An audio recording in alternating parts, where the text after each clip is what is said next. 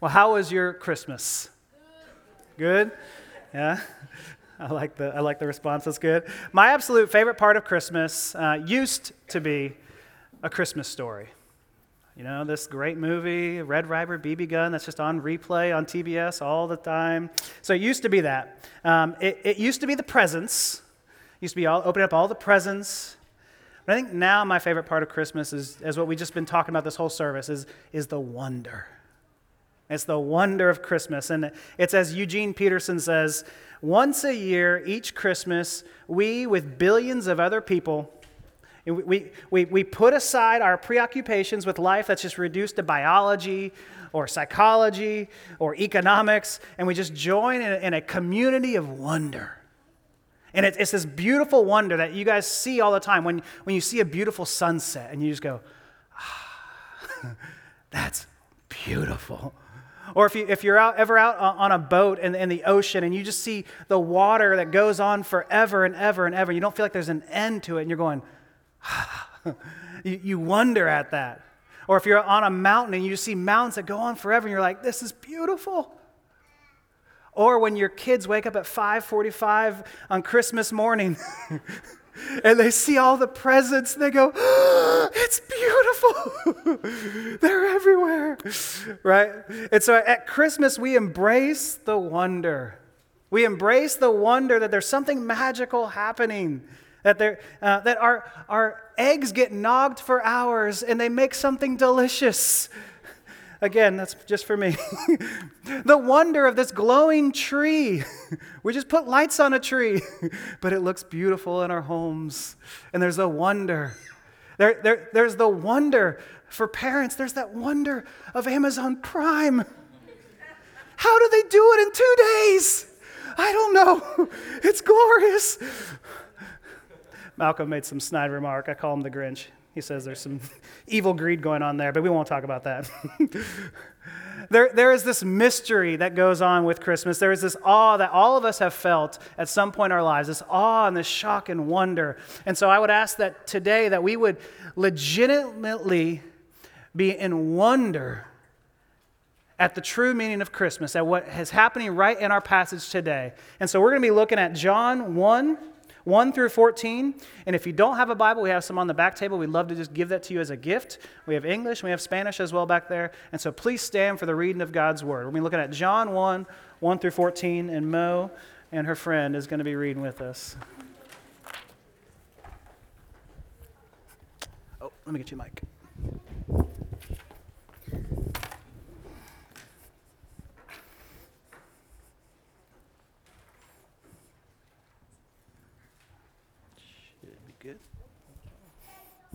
In the beginning was the Word, and the Word was with God, and the Word was God.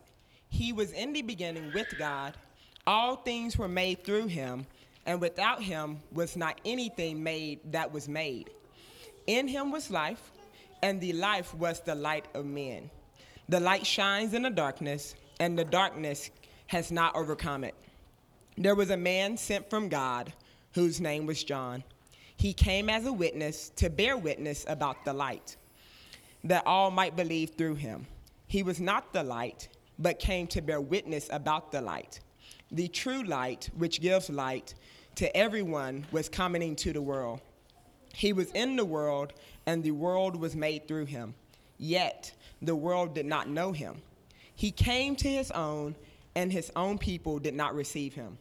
But to all who did receive him, who believed in his name, he gave the right to become his children of God, who were born not of blood, nor of the will of flesh, nor of the will of man, but of God.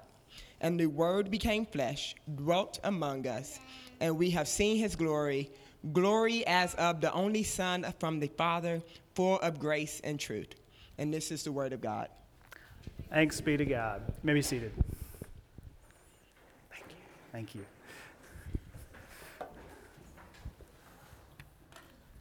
Let's pray. Oh, Father, we ask that you would enlighten us with this light that you've been talking about here. Lord, let you enlighten this text to us, help us to rediscover the joy of our salvation and the joy and the mystery of how you could step into this world. And so just ask us how.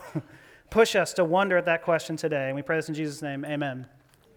Well, this Christmas morning, I wanted us to look at John's account of Christmas.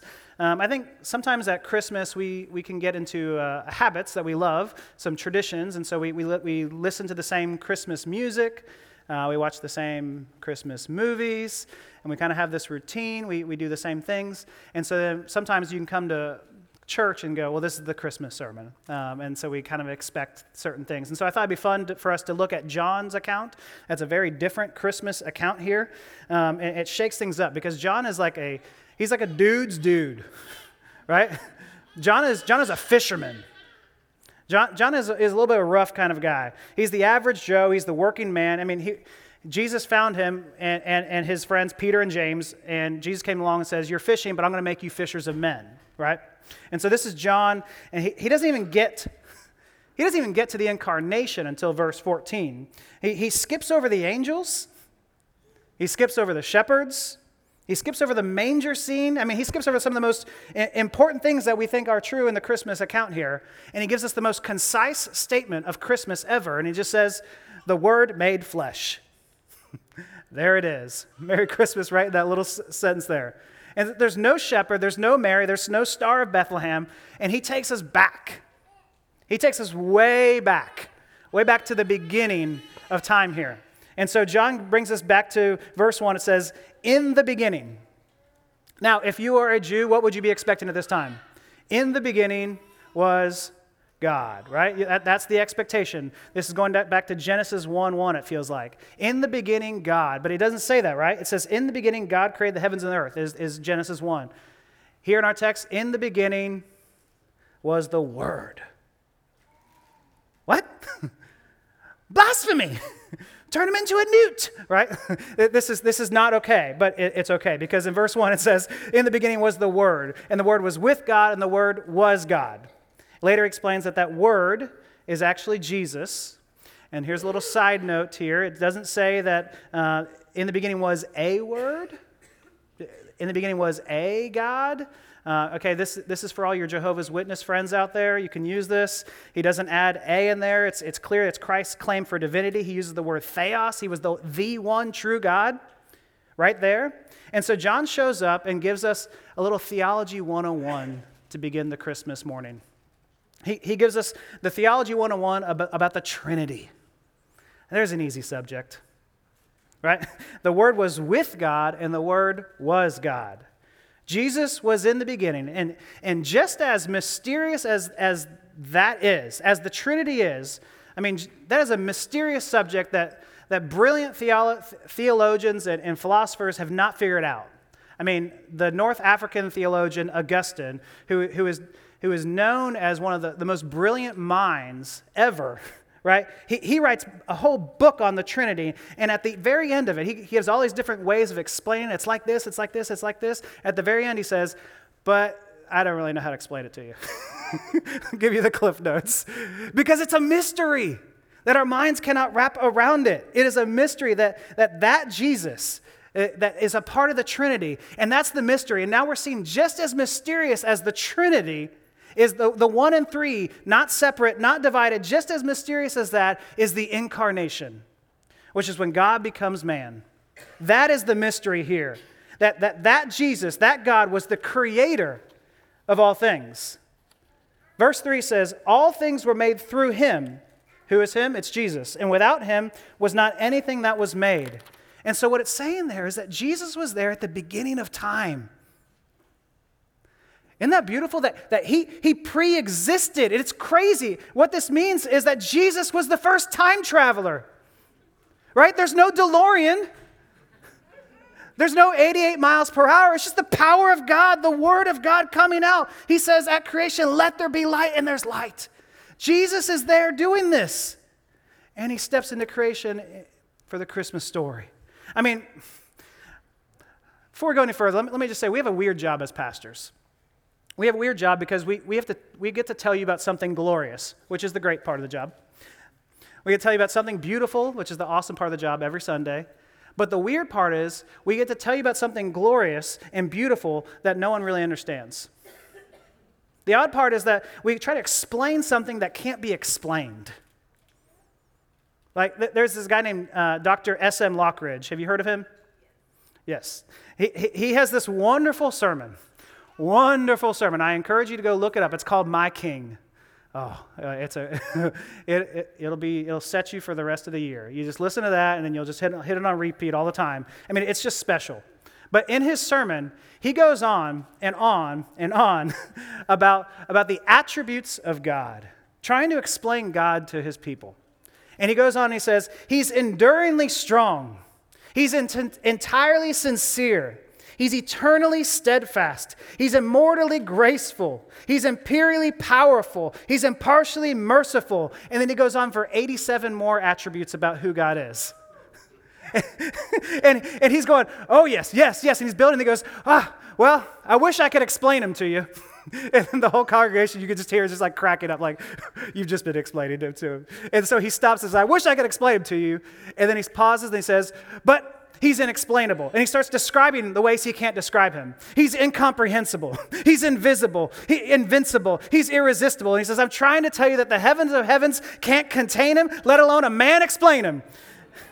It's a beautiful, beautiful sermon. And so John is talking here about this odd job that we have, that John the Baptist actually talks about in verses 6 through 7, whose job it was to witness about the light. To say, there's this beautiful light coming, and let me tell you about the light of lights. And it's just an odd job, because if someone says, let me tell you about the light, as one pastor says it here, he says, you don't just say, let me tell you about this light that I have. You turn on the light. You just show it to people. If I have a torch, I don't just say, let me tell you about this torch. You just hold up the torch. You just hold it up, and that is just the job of the pastor, is just hold up the light and say, see it. Gaze at it. Wonder at it. And it's a beautiful job, but the hard part, the tricky part about this, is trying to tell blind people to see the torch and go, look at it. But by the power of the Holy Spirit, the blind see it. That the blind somehow have the scales fall from their eyes and see the light here. And so I want us to look at here in hope and wonder that God says, let there be light. He created the sun and the galaxy. And our verse here it says that he created all things. But maybe it's just the geeky part of me. But I want us to focus in on the space part, on the outer space, the particular beauty that happens right above us. It's just fascinating to me. I mean, if you take just the sun, right? The sun that all of our children have probably painted a little circle yellow with a smiley face. It is a raging ball of fire, right? It's not nice and happy. It is 10,000 degrees Fahrenheit. That's like billions and billions of nuclear bombs going off all at the same time. It is explosive. And that light that comes out of God's mouth, it says, let there be light. It comes out at 186,000 miles per second. That's the speed of light. That it's coming out like that. That it's ferocious and it's intense and it's radiant. Let there be light. And we might say, I wish I was there at creation. I wish I could see it all happening like little Lego pieces coming together. And then you say, no, you would never want to be anywhere near that. You'd be blown away. You would be space dust. That would be terrible. Let there be light. I'm gone. That was beautiful. That was my life. Fire is consuming at 10,000 degrees, at 186,000 miles per second. Thank God that we're 93 million miles away from the sun. 93 million miles away from the sun. That's how far it is.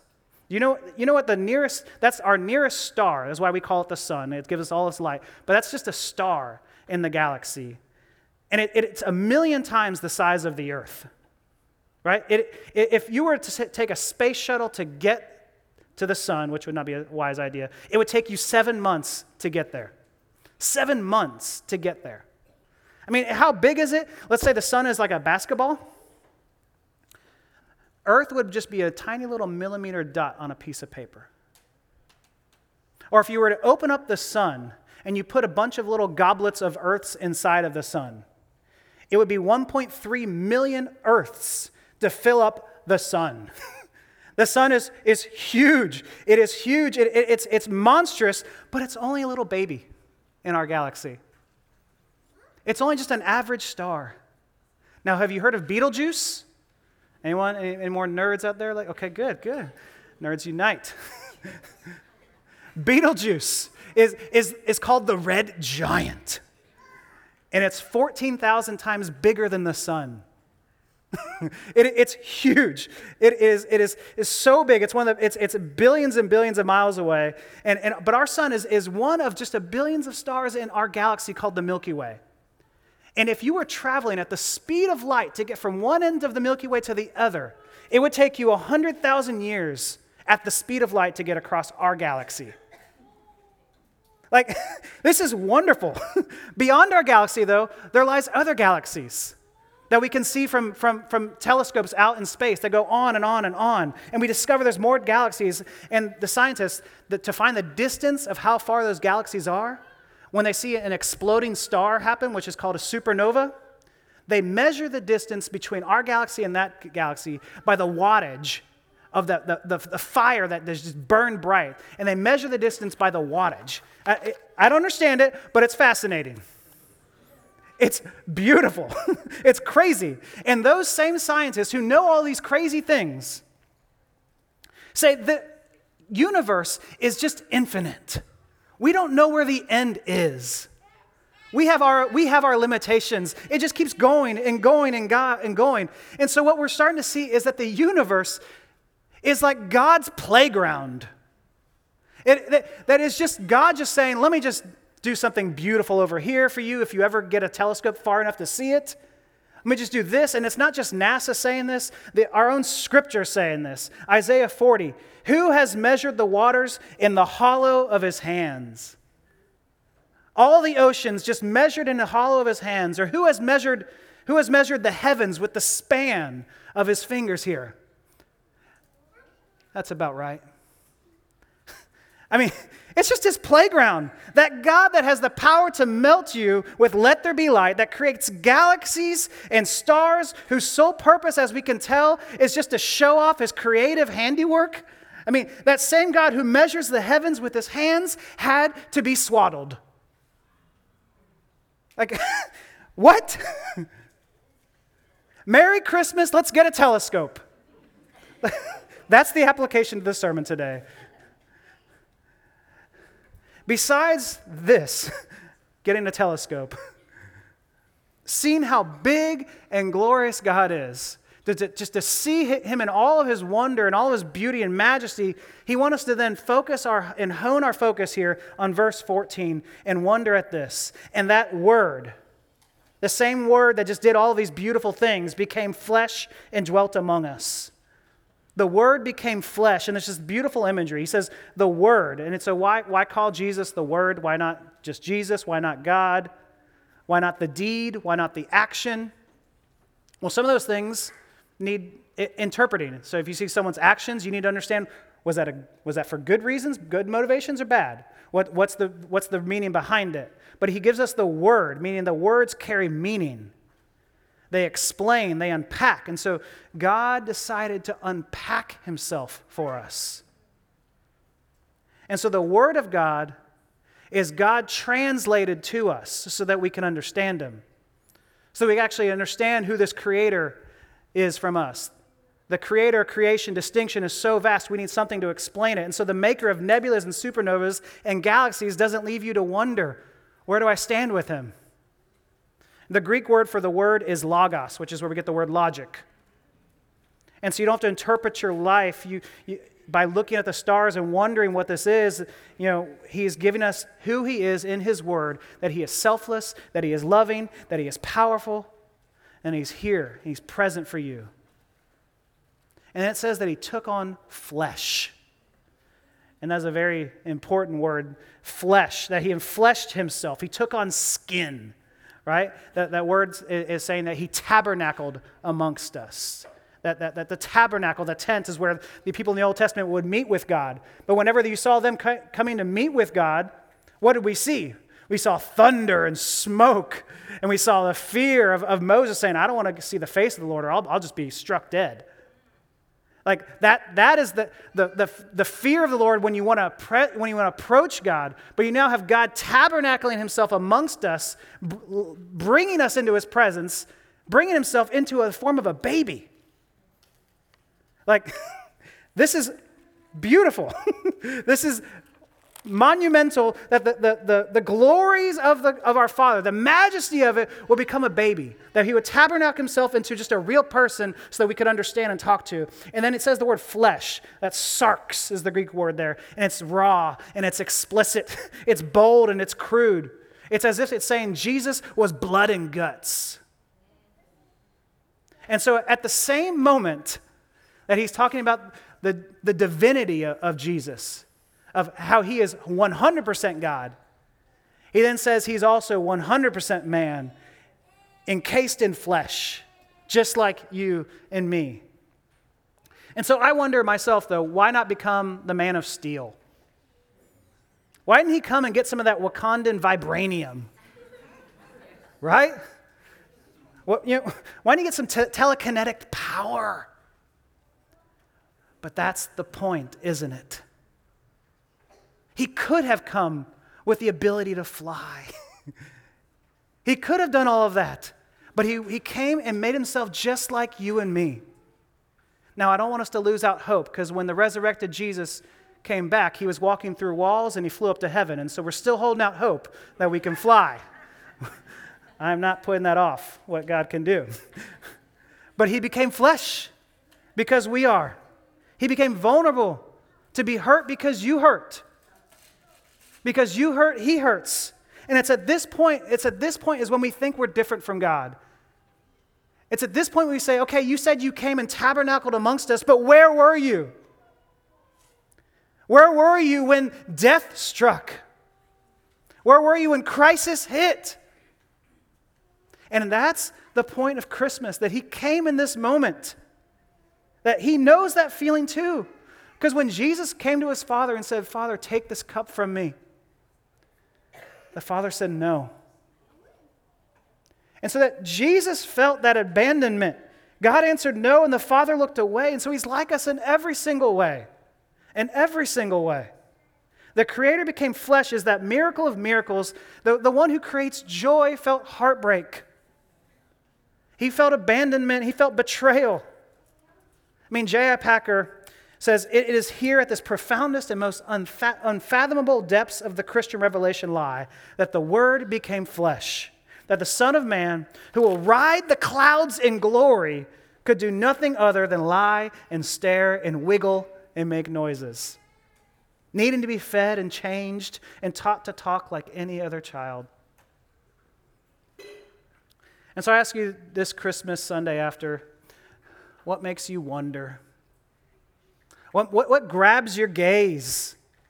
It may not be astronomy for you. Maybe it's the paint strokes of Vincent van Gogh. Maybe it's seeing whales swim by you in the ocean.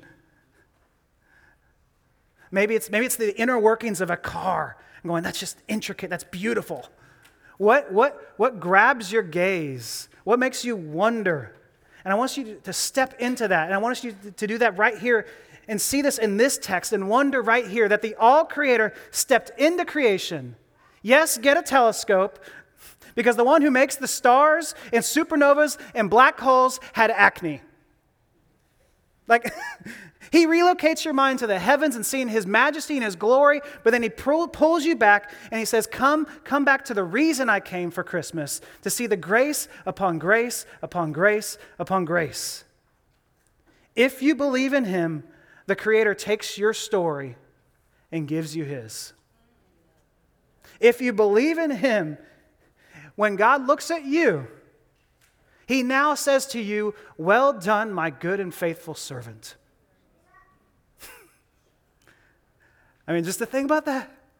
The one who can make stars explode has that power and sees all of my sin, all of my records of wrongs, and he takes that on himself. And he looks at you and says, I'm proud of you.